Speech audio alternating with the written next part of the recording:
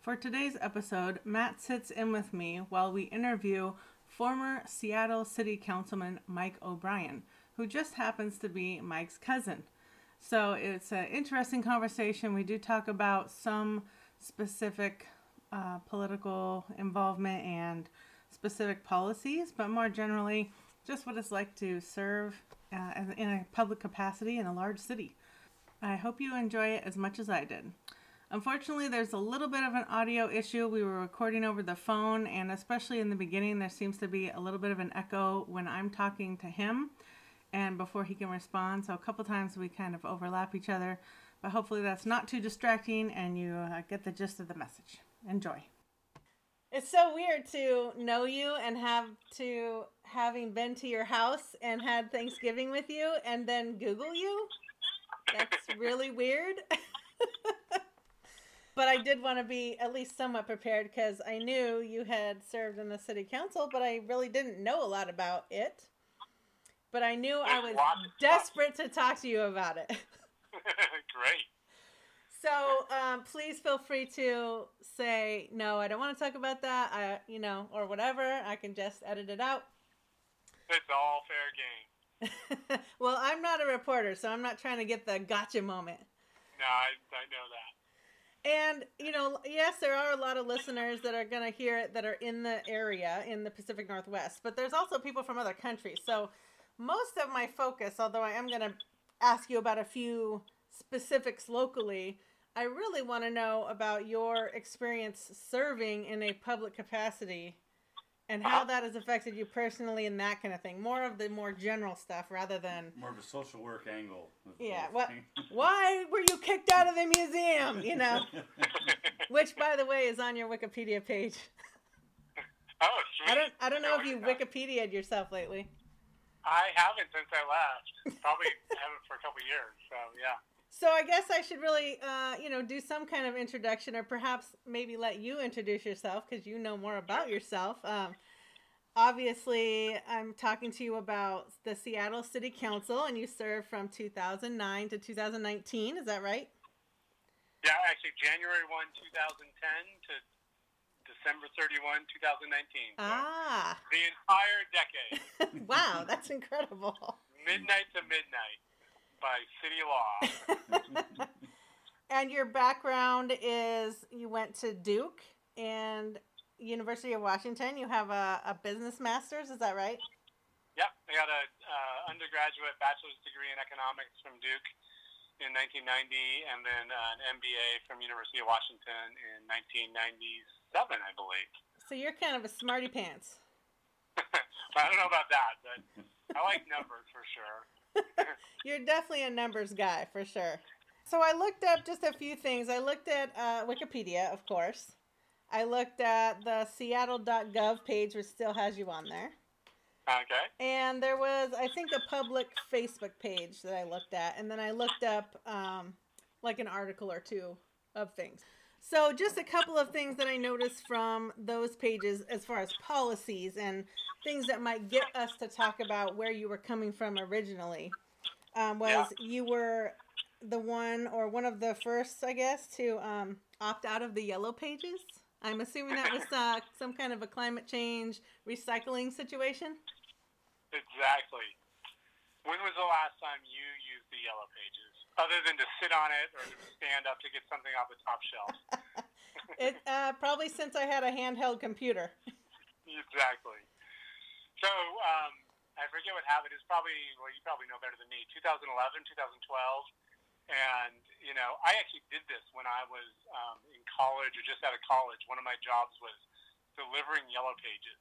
And so I had the big old station wagon. I never knew that. And I would go to the Yellow Page Depot or whatever, and they had like a month where they did this. And I don't even, I'm sure some paper version of Craigslist I must have found the job back then. And so they'd load you up with yellow pages and then give you a list of these houses to go to.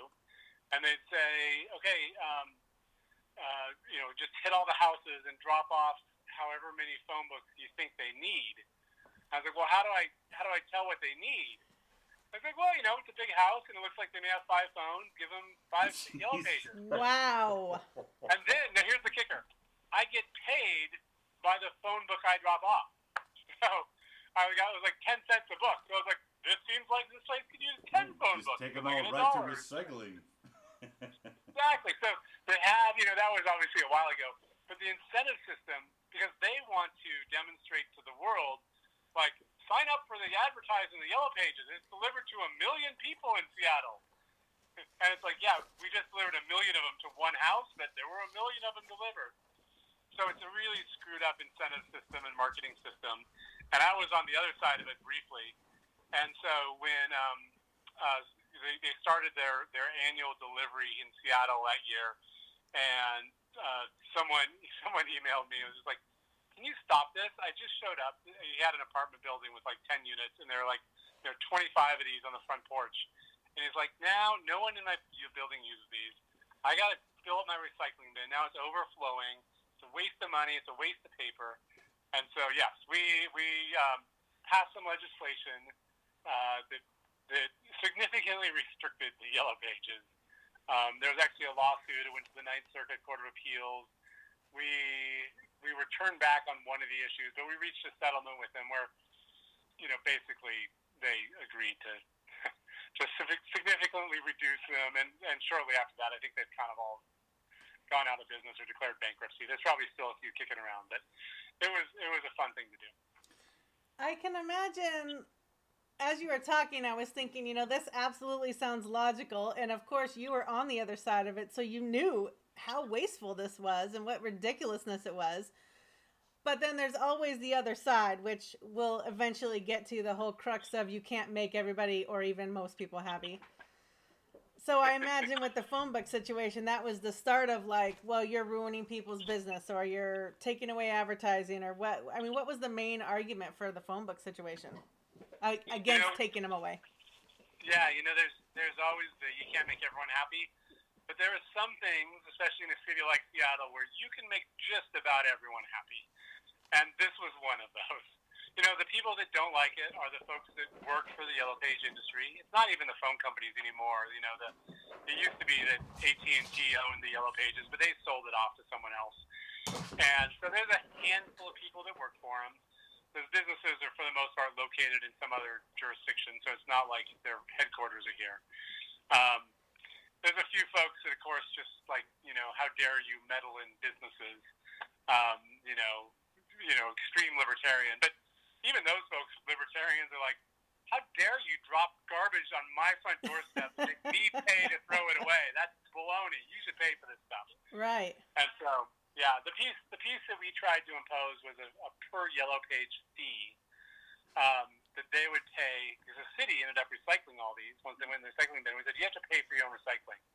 And that was ruled, I think, unconstitutional, some violation of free speech. And so we debated going to the Supreme Court on that one. But at the end of the day, they agreed to honor all the opt-out lists. And we had like half the city signed up to opt out. And at some point, it doesn't make sense to deliver anymore when most people don't want them. And they got the message. Yeah. Ugh. It's probably, to be clear, it's probably an industry that would have died on its own because of everything else going on, and we may have accelerated it by a few months, but it felt good. Was it in any way kind of pioneering? I'm curious, or did it happen in other parts of the country, and they were like, we don't need these things anymore?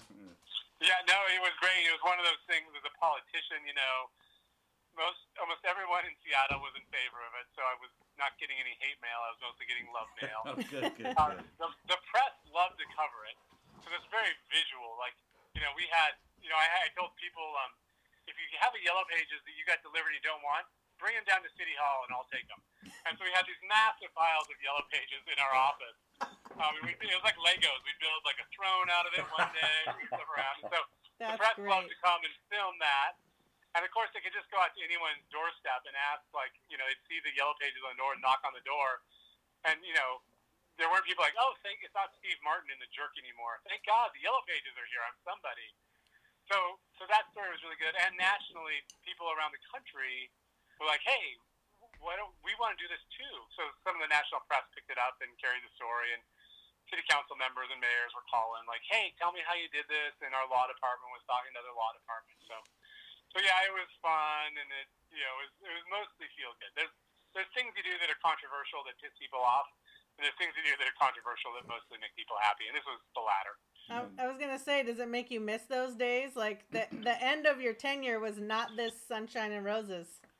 Not that way. And so yes, those days are good. Like I said, it's good to feel like you're making a meaningful difference. That was somewhat meaningful. Like it probably would have died on its own shortly. And when you get into the things that actually impact people in ways that are like meaningful change but are really hard, it becomes painful too. And that's like towards the end of my term, you start doing more of those things, and just the nature of how we talk about politics in this country has really shifted in the last decade, and it's become if I don't like you, I yell at you, as opposed to, Mike, I want you to hear my side. I want to listen to your side. Let's talk about that. Let's talk about where we agree and disagree, and there's elections, and whoever wins gets to decide some of that stuff. But that kind of civil discourse has disappeared in a lot of places, unfortunately. Well, I definitely have some more specific things that I want to ask about, but since you've already kind of broached this, I want to get into maybe starting from the beginning of what in the world would make you want to be a politician? I mean, I think so many people want change, and they want to bitch about people that are in power making the changes, but they don't want to do it themselves.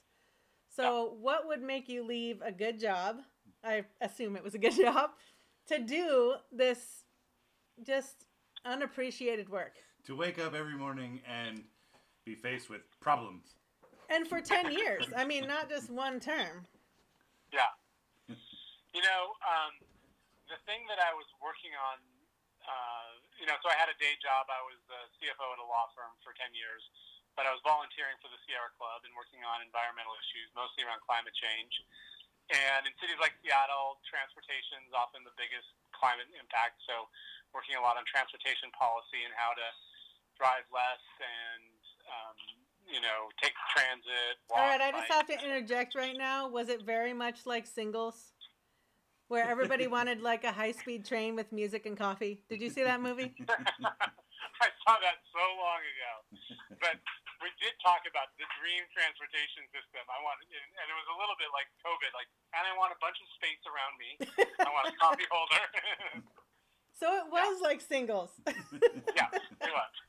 So I was working on those issues, and I've been a climate activist for a number of years, and I care a lot about it. And it felt like there was an opportunity to do some things at the city of Seattle as an elected official that I couldn't do as an activist.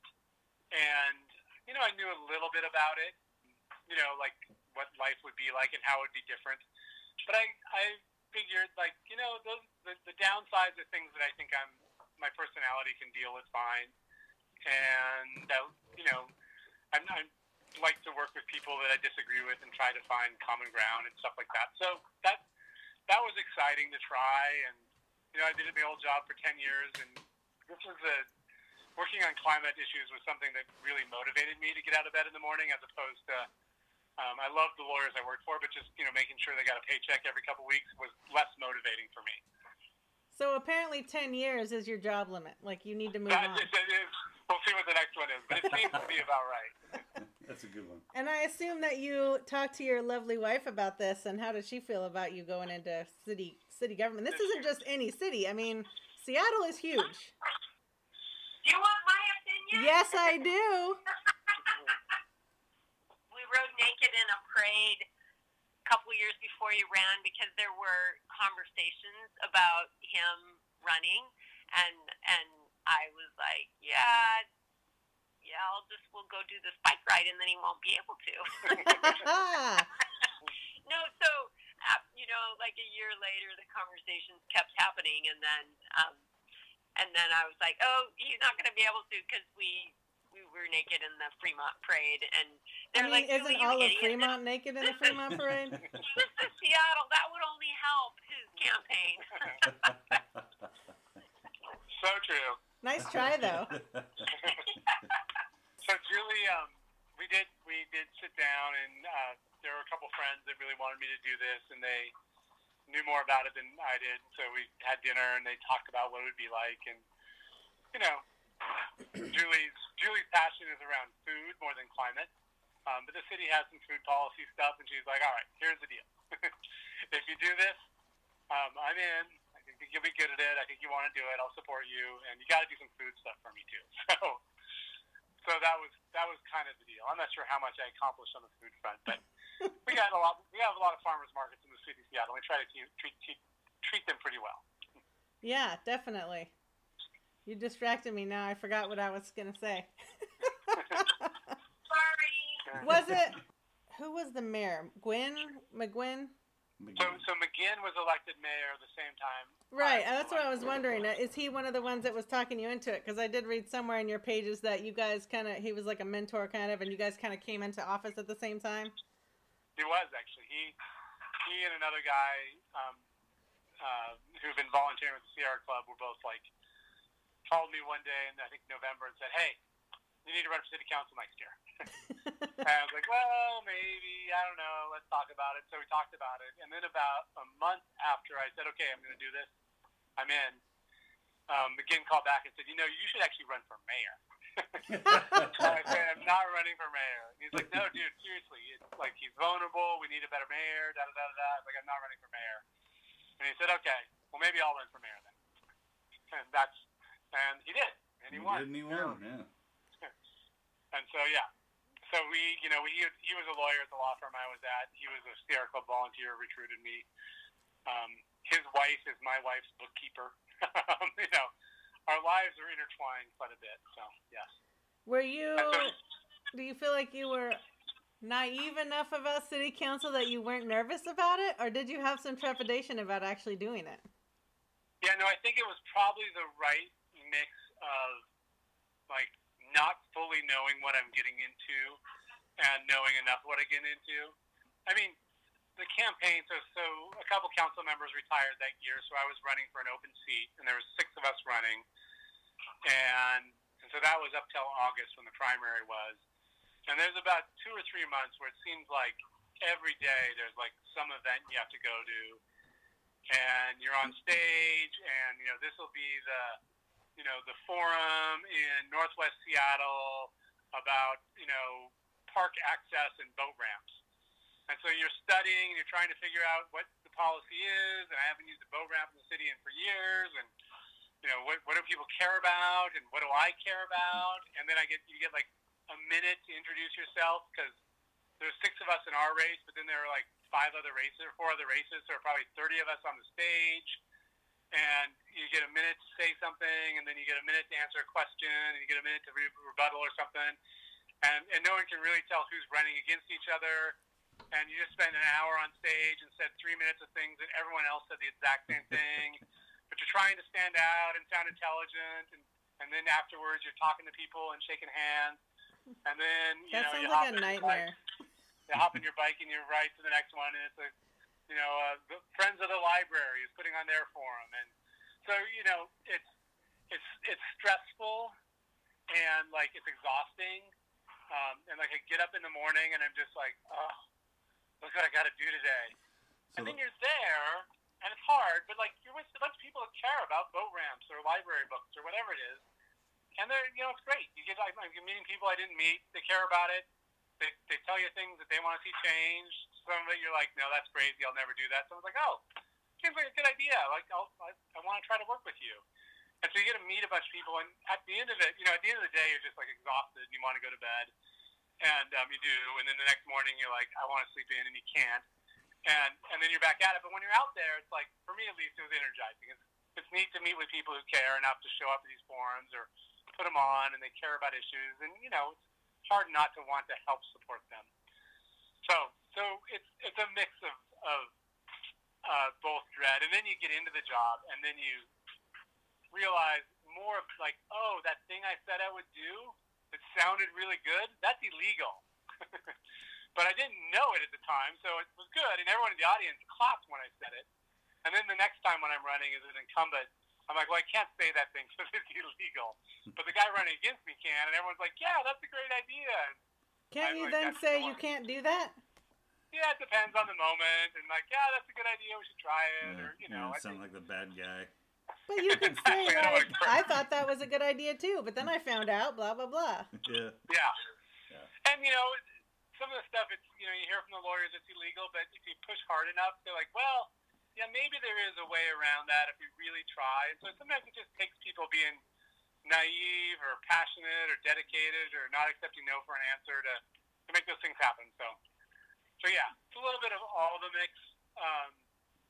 But I really liked the job. And it was hard, and it got harder over 10 years, for sure. But I learned a ton. I took a lot away from it. Hopefully I added a bunch back to the city, depending on who you talk to. They'll say whether it was an add or a negative. But I was proud of what I accomplished, and it was good. I was going to interject something that I forgot. Yeah, can't remember. Sorry. No, that's all right. I'm listening, and I'm also thinking about the questions on my page. But then, as you're talking, I'm thinking of more questions that I didn't write down.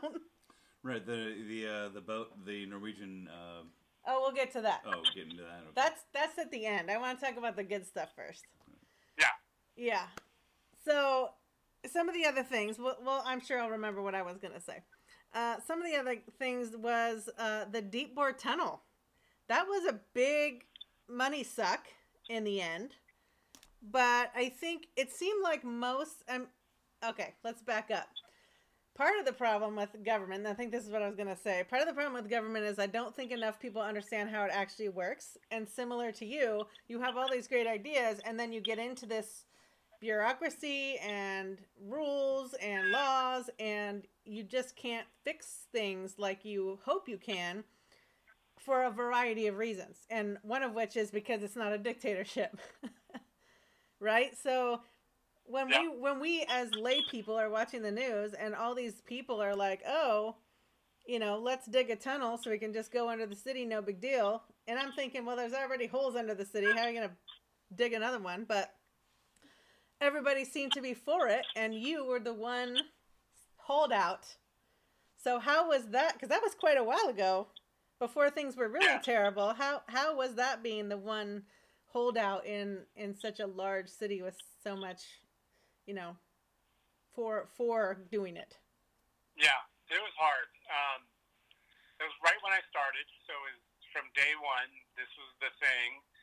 It was a state highway project, so this, it wasn't the city putting its money up. It was the state putting its money up. But there were a bunch of clauses and talk and things that if there were cost overruns, the city would have to pay, and then there was all the city permits and other things that the city had to do to give it. And so I was trying to do everything I could to stop it because I thought it was a bad idea. I mean, everybody understands the viaduct was a dangerous thing, and it was probably not going to last much longer. And the tunnel was supposed to be a replacement for the viaduct? Yeah. That was the idea. So there are basically three camps. There was the viaduct was unsafe, and so I would say roughly a third of the city said, what you should do is just either shore up the viaduct or build a new viaduct. And that was going to be like the cheapest way to still have a freeway through town.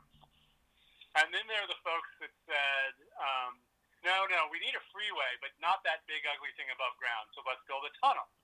And that was the most expensive way to have a freeway through town. About a third of the people wanted that.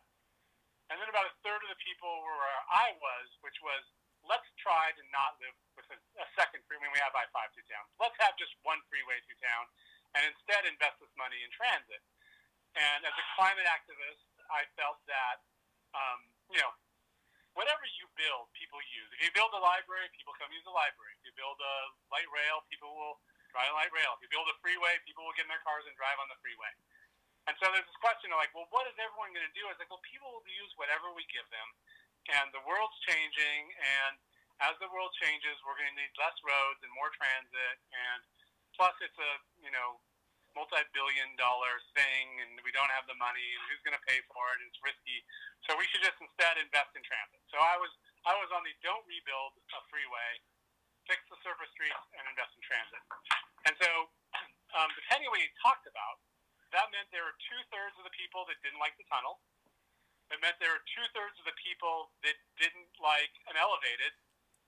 And it meant there were 2/3 of the people that wanted a freeway. And so let's do a tunnel and a fucking mass transit. So you couldn't. There was majority to kill everything, but not majority to get anything done. Right. And so I was trying to leverage that. I still believe that it was a waste of money. We debated this for a year or two. At one point, I remember I actually went back last year, 2 years ago, and found a quote where I was like, well, worst case scenario, what happens? Like, yeah, it gets stuck under First Avenue, and they have to dig a huge pit and go down and pull the thing out and somehow fix this and put it back in the ground and keep going. And who's going to pay for that? Where's your crystal ball? Let me see it. Yeah. It was in, if you Google Publicola, I think was Publicola.com was the local blog that was quoted in. And when I looked that up, I was like, oh, I did say that. That's pretty good. That's pretty much exactly what happened. You're a seer. I'm not a crystal ball. There's these are the types of things that happen on big projects that are risky. And, thankfully, even though I lost the fight and it was an 8-1 vote on the council, we were forced to do really good legal review of all the documents, and we hired outside consultants. We spent some money on it, but we went through all these scenarios. Like, well, what would happen if this happens? What happens if it gets stuck? Walk me through it. And, of course, I was looking for ways to say this isn't good enough. And so, as a result, the contract between the state and the contractor, I think, was much better. And, you mentioned it's really expensive. We don't actually know how much it's going to cost because there's still a bunch of lawsuits going on. But because of those contracts, I don't want the tunnel. I do believe the contractor will get stuck with all those overrun costs because it was their fault. So, hopefully we save taxpayers a few $100 million on that one by just looking a little harder. Just a few $100 million. Yeah. And that still won't be good enough. The other thing that I'll tell you is that being on a legislative body, there's 9 of us, 9 legislators, 9 city council members, and I disagreed with them vociferously on this. And these are my new colleagues who I'd never worked with before, and so I needed to also build relationships with them because this wasn't the only thing we were working on, and this was the thing the press wanted to cover. And of course, I would always get a quote on the news saying my colleagues are idiots and jerks, but of course I wouldn't use that language. I disagree with them, and here's where I think they're wrong, and I think they're going to regret their position. But it was important that I spoke of them in terms that was not insulting, because they were. I really liked the people I worked with. They were nice human beings. They cared. I thought they were misguided on some things, and they thought I was misguided on some things. But we'd argue about the tunnel in the morning, and then in the afternoon I'd be working together to pass Yellow Page legislation. And so it was a skill that I had to develop and really try to model as someone who was outside politics. Like, how should our elected leaders work together? It's like you want your people to be passionate. You want them to fight for the things you believe in. But you don't want them to be like, if you don't agree with me on this one, I'm taking my toys and going home. You mean like all of Congress? Exactly. And so, Seattle's nonpartisan, or, we're obviously progressive. Now there are 2 parties in Seattle. There's socialists and Democrats. So it's a bit of a 2-party system. And, of course, we fight over that now, even though it's kind of a joke. But, we're all on a spectrum of what we believe, and figuring out how to get together was really important. And I really appreciate that the city of Seattle has had a fairly long tradition of finding where we get along and don't get along, but working through it in a nice way. And that's kind of blown up in the last few years. But for a long time, that was part of the way we did things. Well, mostly because I don't want to keep you on the phone all night, because I could talk about this ad nauseum. And certainly, if you are willing, I will have you back to talk about all these things. But anytime, I love it. I did read a really interesting article. Well, actually, real quick, I do want to bring up one more thing. So, Pier 58 collapsed just recently. Yeah. And I think that was the one they've been talking about demoing for the past, however, a month or longer. And then all of a sudden it collapsed. Did you feel like there was things like that in city council where it was like, we're just talking this to death and then something finally happens and it's like, why couldn't we act? Yeah, I think there's a bit of that. And, the viaduct, where the tunnel opened, 2 years ago or something? And the earthquake was in 2001. And, it could have fallen down. I think good people were doing their best to keep it running, but there were some there's risk in everything we do, right?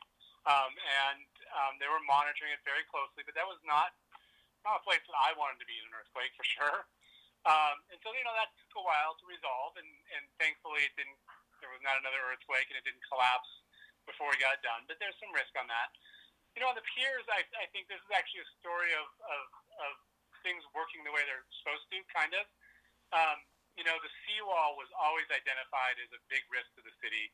If there was a big earthquake and all the land uphill would liquefy, and I mean, literally, like, Seattle would slide into the water. And the seawall that was holding it up was this old wooden board that a bunch of bugs had eaten out, and it wasn't going to hold.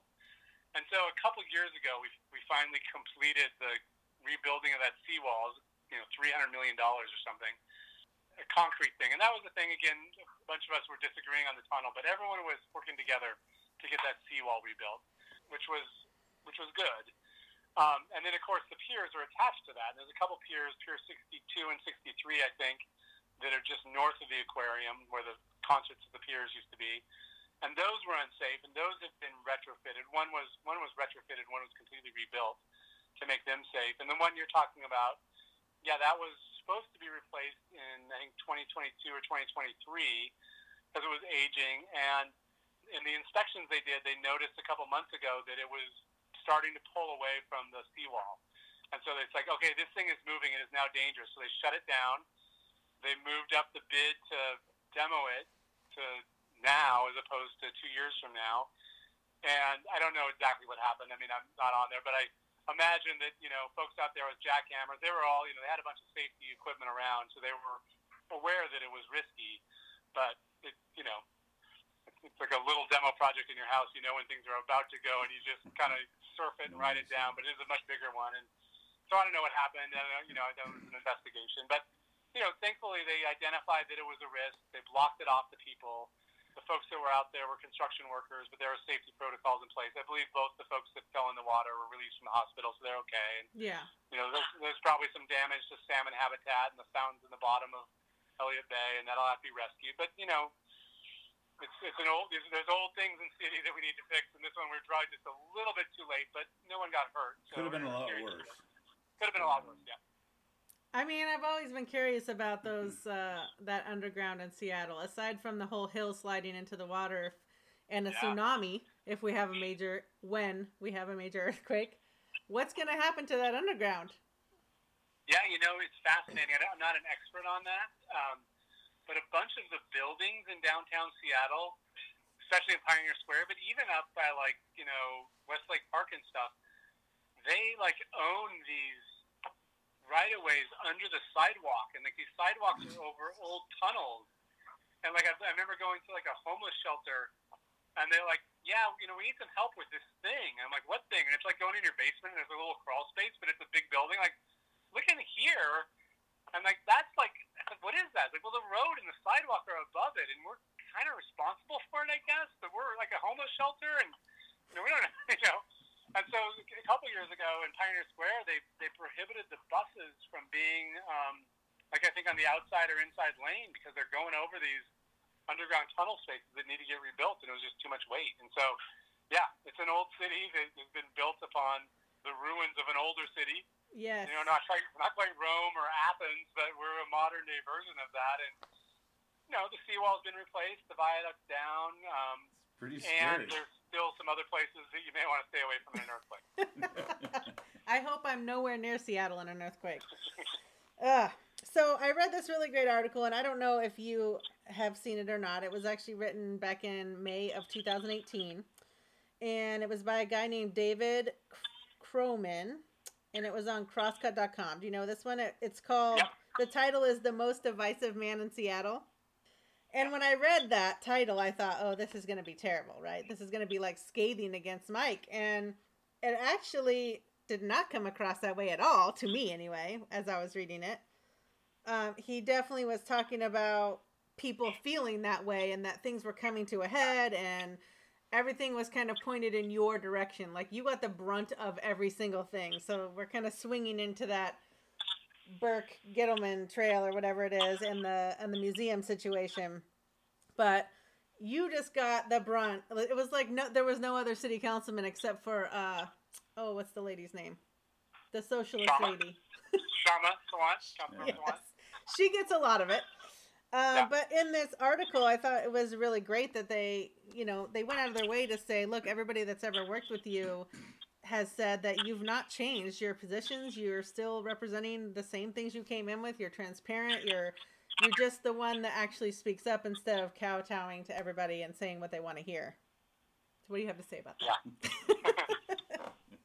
Yeah, so that article came out about a week or so after we did a town hall meeting at a church in Ballard about homelessness.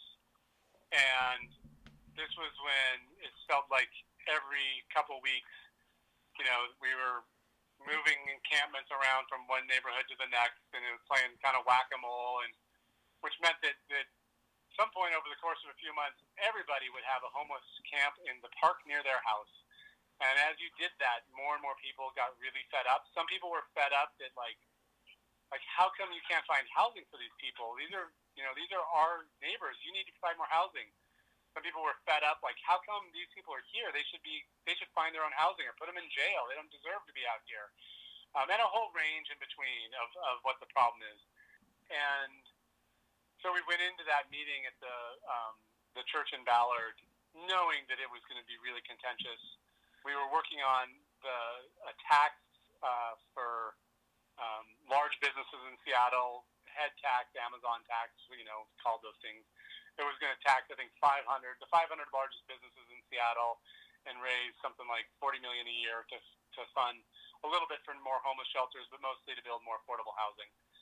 And people were pissed because I think the morning of that meeting, Amazon announced that they were going to not lease a building in Seattle and had stopped construction on another one. So they were playing hardball. They basically put on their gloves and said, we're not going to take this sitting anymore. And Amazon to that point had been pretty apolitical. They cared about their permits, but they really stayed out of it. But they jumped in with guns blazing that morning or the day before. And so now people are pissed there's homeless. Now they're pissed that Amazon is growing our city and changing it so fast. And they're also pissed that Amazon's maybe going to leave. And so none of these things are really consistent with each other. But it was it's not terribly different than we're in today. It just keeps getting worse. People are frustrated. They feel like everything's changing too fast. They don't know where they stand. They don't know where their personal financial situation feels unstable.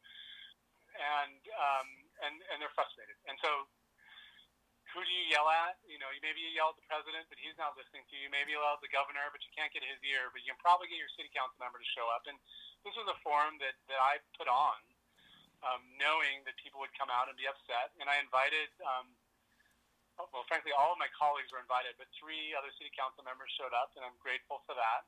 Invited them to my district.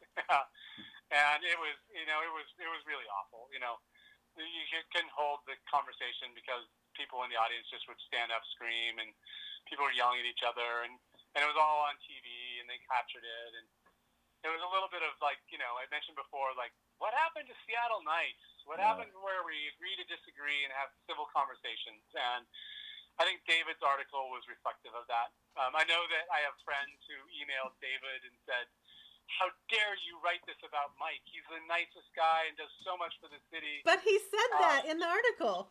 I know. And I was like, the headline is obviously the headline, and it's meant to get... It's clickbait.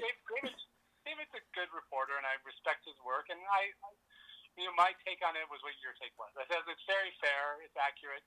I'm not the most... The point was I'm not the most divisive, because I'm a divisive person. It's like I'm stepping into the middle of things that are at the root of some of the big decisions we need to make as a city, and they're divisive because there's not an easy answer, and the city's divided, and I'm putting myself at the crossroads, and I'm going to try to navigate it, but I'm going to, successful politicians piss off slightly less than half and make slightly more than half happy, but that's the job. What we do. That's the job, and it's hard, and it's hard when people are getting along pretty well, and it's really hard when people aren't. And I disagree with our president's politics on pretty much every front. and most people in Seattle do. He doesn't poll very well in the city of Seattle, but his tactics and his approach to yelling at people and belittling them and making fun of people and not actually trying to bring people together, even though we reject his politics, that the model he's setting permeates regardless of where you are in the political spectrum. It's like, well, that model seems to work for him, and I'm going to make it work for me. Even if I disagree with him, I'm going to try those tactics. And I don't know, maybe they work, maybe they don't.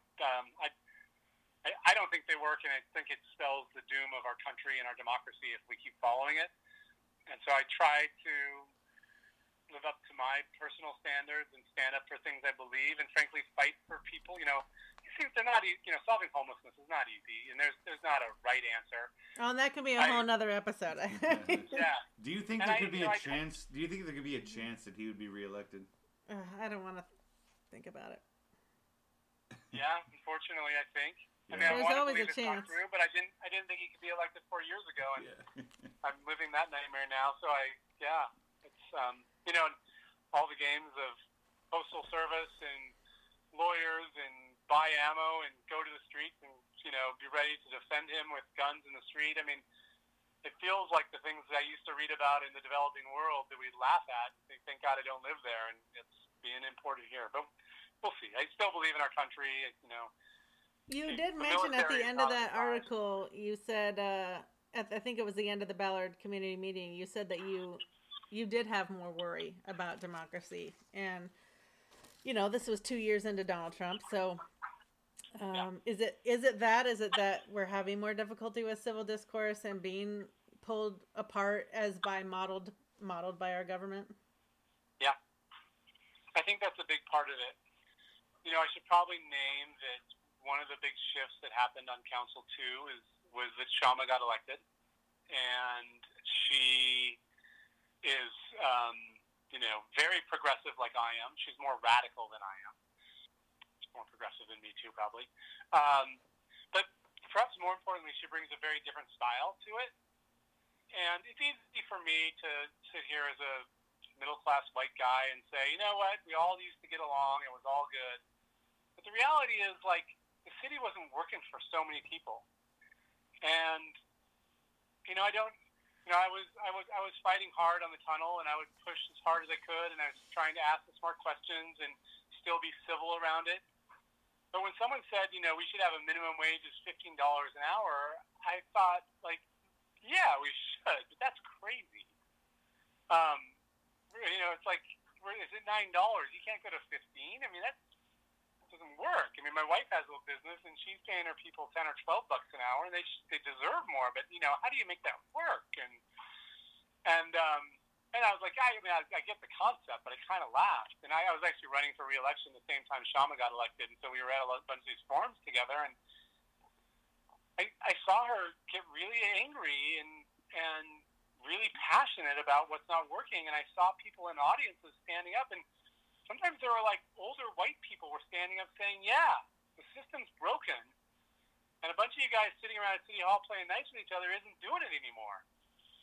And I think there's an aspect of that. And I don't know what the line is between we have to have civility in politics.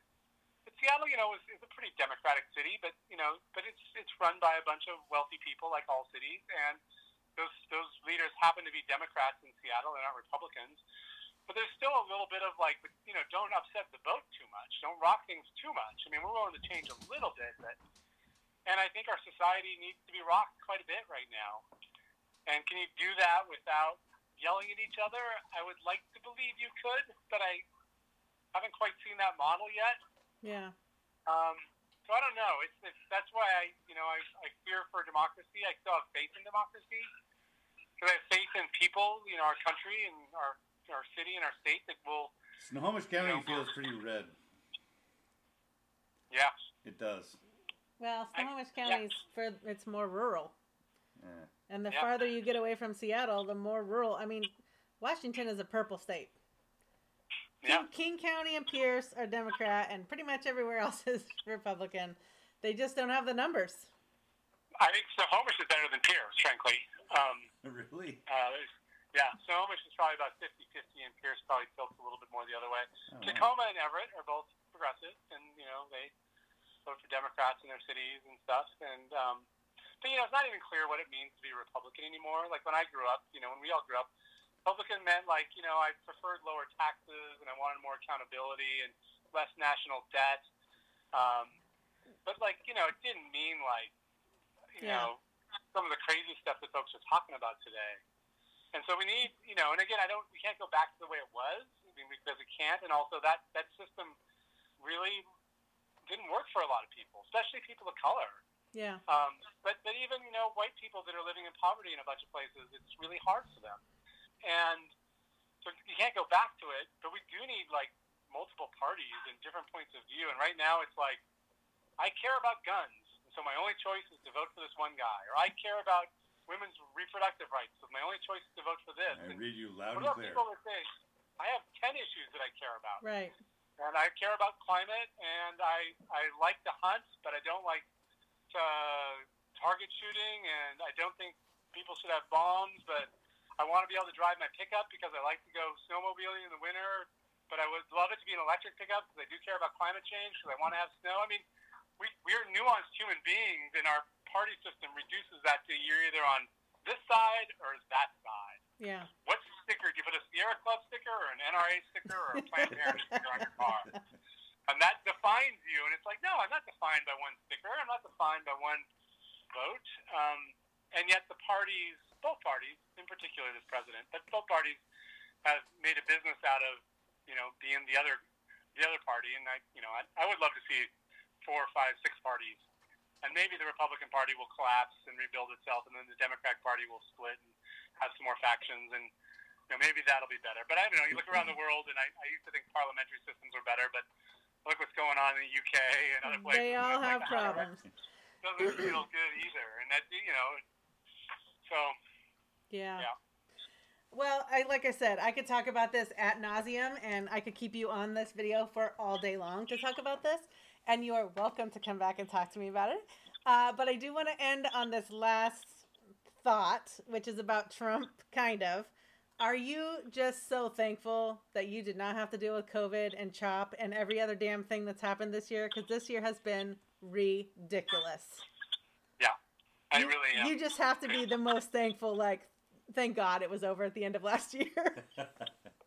I feel, yes. So I had my quote about what could happen on the boring machine if it gets stuck, and I picked a really good time to step out of city politics. I will say that COVID's really hard because, again, like I mentioned, when you're hurting in a city, you go to your closest politician, and that's your city council member, and it's really hard to solve a global pandemic with zero national leadership at the local level. Yeah. And so I feel bad for my colleagues in Seattle and frankly everywhere around the country that have to try to figure out how to set up testing, and they have to be experts on personal protection equipment and finding, contracting with foreign countries to get tests in here. And that should be the federal government that figures out how to get the tests and how to allocate them to who needs them the most. And so so cities are bidding against each other in a bidding war, driving up prices because there's no leadership. That's baloney, and that sucks.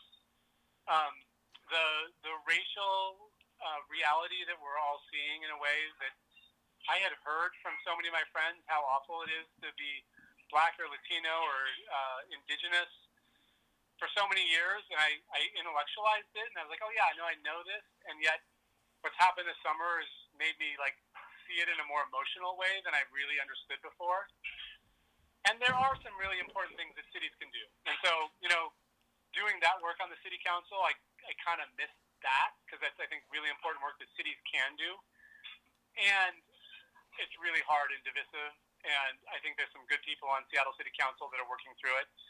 And so I'll say I missed that one a little bit. I missed COVID zero. I missed that one a little bit, but there are some good people doing that work and working through it. And I'm grateful that I can spend time with my family and not be immersed in that because, we have old people in our family that are getting older and it's very into their lives or just past the end of their lives. And I'm grateful that I have some free time to do some of that work too.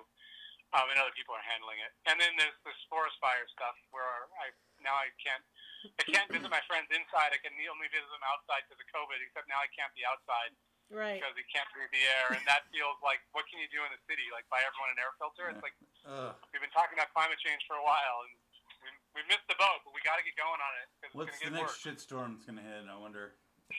I know. Earthquake. What else can happen? I know. But I mean, something, clearly. Well, maybe I just thank you for saying indigenous because so many people forget, and especially around here, even the Pacific Northwest, I know. we are full of indigenous people. Seattle has probably a little bit more contentious relationship since the Duwamish tribe is not federally recognized, and that's a whole nother thing we could have a podcast about. Yep. So. And we're living on their land, and we took it from them. Jesus. And you know, they're very gracious people and are proud to still champion this. And I think we collectively owe them the recognition they deserve, and probably owe them some rent for using their land at a minimum for what we've done. Yeah. Well, I think we'll probably save the other topics for later because it's already been an hour, and I am just so grateful that you sat down and talked to me. Thank you, Julie, if you're still in the background. She's there. She may have her headphones on. Thank you, I'll tell you that there's nothing off limits. I love to talk clearly, and so anytime you want to invite me back, I'm always happy to do it. So. Oh, don't tempt me because I will schedule you right now. This could be like a 10-part series, seriously. Okay.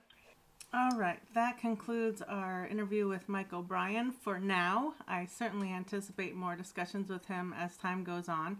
If you have any questions for Mike about City Council, about public service, about Seattle specifically, please feel free to send those to somedaydeadpc@gmail.com.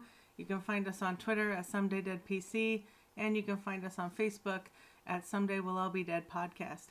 I do want to quickly mention, since today is September 20th, that the dearly departed Ruth Bader Ginsburg is a huge loss for the country. I hope we can take some time to take care of ourselves. If this has affected you, I'm sure it's affected all of you in one way or another, and however that is, as a supervisor told me this morning, right now, in this moment, I'm okay. And that's going to be my mantra going forward, just to get through the next couple weeks and months since everything is in chaos. I will be thinking of all of you and certainly hope that you're doing well. We don't need this kind of stress because we've only got one life to live as far as we know, and someday we'll all be dead.